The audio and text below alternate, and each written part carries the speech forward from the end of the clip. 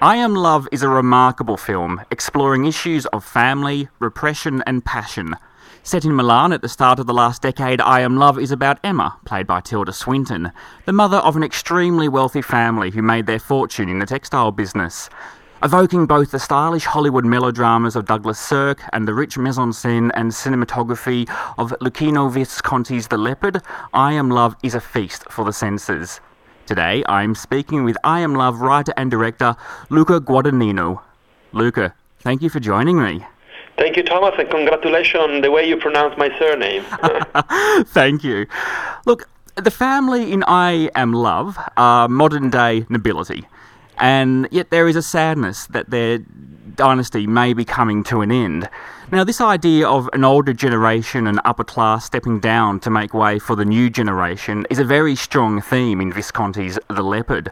How significant is The Leopard to I Am Love? It's significant in many ways. First and foremost because it's a masterpiece, and I love masterpieces. Yes. And also because seeing the movie today can tell you, you can see how strongly modern his form is. And it's an indication of, for a director, of being incredibly precise on the details. Yes. In the way you approach your storytelling and your crafting. Similar to Visconti, I suppose you had the same challenge where your characters are very wealthy and powerful people, and yet you need to make them very sympathetic to the audience. Was this something you were concerned about? Well, I don't think that I wasn't concerned, because I tend not to judge my characters. So everything came very natural. Yes, and that certainly comes through in the film, that you were not judging these people at all. In fact, we feel very privileged to have an insight into their life. I like the idea of insightfulness. Yes. So again, that resonates strongly in your film. Now, you've got Tilda Swinton in this film playing the lead. She also speaks fluent Italian. Now, you and her are also producers of this film. How long have you been developing this film together, and what is... maybe tell us a little bit about the significance of your relationship with Tilda. Well, to make this movie took us from the day in which I drafted the story till the day we presented in Venezia. It took us 7 years, 6 years and a half. My relationship with Tilda is a very strong one and a very... it's a very compelling. It's like very organic. It's like, for me, being with Tilda is like playing all the time. Could we describe her as your muse, in a sense? Not at all. Muse is somebody who is a passive object of desire, not even of desire, of inspiration. And I don't think Tilda is any passive. So you're a collaborator. We are collaborators, yes. Yes, and I like that. Now, it actually, in the film, it takes a little while for the audience to even realise that Tilda Swinton is playing the lead character. The film opens with so much detail and so many characters all introduced quite rapidly. I gather this was a deliberate manoeuvre you made to introduce everybody so quickly at the start. Yeah, the milieu was more important than the drama. Yes. Okay, and then, as the film, of course, progresses, it becomes apparent that we're going to focus on her character, even though there's all these other extraordinary characters doing things as well. Yeah. I would describe it like that, yes. I'd love to talk about the way you depict eating and food in this film, because treating food as something sensual and, food being a metaphor for desire is something that we often see in cinema, and yet I think you've captured this almost erotic pleasure of eating in an amazing and startling way that I haven't seen before. Were you conscious of the fact that you did not want to make this a cliched representation? I like the idea of communicating with the bi-dimension of the filmmaking, something that is real. Okay. So this is my contribution to 3D. Because, that is such a remarkable scene where Tilda's character eats that extraordinary meal, and you really do feel the same pleasure that she's feeling. This is a great combination of fantastic performance, a great lighting, a fantastic use of dimming light, camera work, music, and last but not least, editing. Yes, of course. And I'd like to talk a little bit about the cinematography because it plays a major part in this film. It's very beautiful, and I think it's also slightly disconcerting because there are some very unconventional shots in the way you frame them. The film is slightly overexposed. Did you want to? Would you describe the results as impressionist? Oh wow, I love it. Yeah, Yep. beautiful.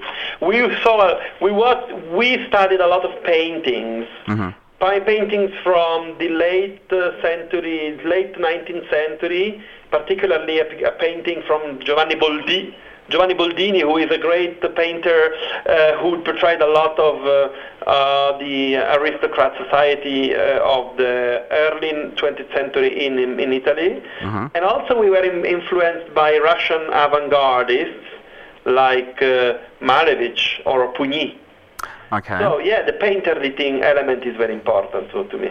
The opening credits for I Am Love are very deliberately made to look old-fashioned, and they recall this grand era of European filmmaking.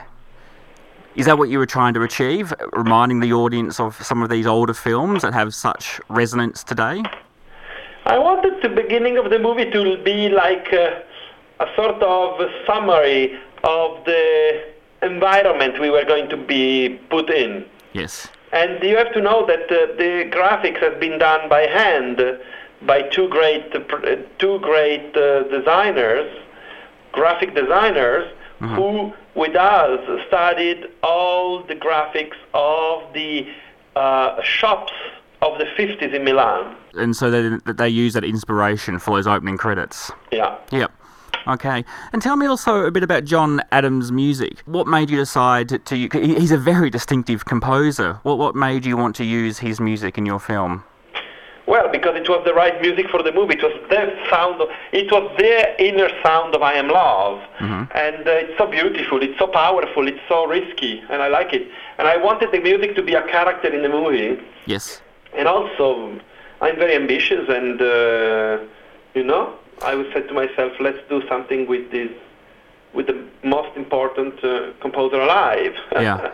Yeah, well, there's nothing obvious or manipulative about his music, is there? I hate music when it's manipulative in movies. Yeah, exactly, when it's telling you what to feel at this point. Mickey Mousing the character. Dun, dun, dun, dun. Awful. Yeah, I couldn't agree with you more. Now, look, the final thing I'm intrigued to ask you about is you've studied cinema academically, and you wrote your thesis on Jonathan Demme. Oh, good old Jonathan. Yeah, so you're a big fan of his? Huge fan. I'm in love with Jonathan Demme. This is a love letter to him. Well, I was gonna, because I know that The Silence of the Lambs is one of your favourite films. Oh, wow. It's an amazing movie, isn't it? I dream of The Silence of the Lambs often. You dream of it often? Yeah, and yesterday I showed to my nephews Mm-hmm. a trailer for Cats and Dogs, The Revenge of Kitty Galore, Yes. coming out in theaters. And in the movie, it's all about cats and dogs fighting with each other. Mm-hmm.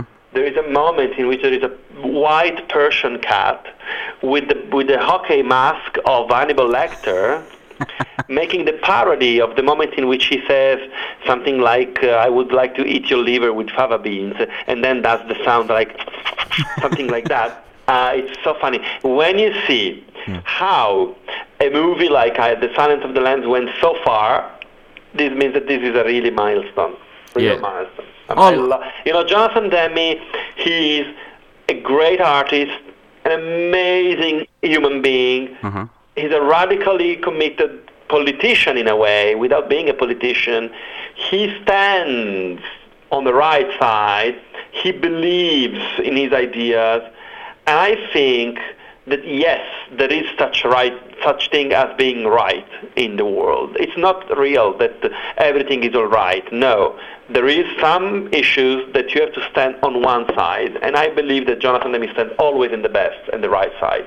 Of course. Well, you must be a big fan of Rachel Getting Married, which has quite a few similarities. Yeah, well, I agree. And I think it has a lot of similarities to your film.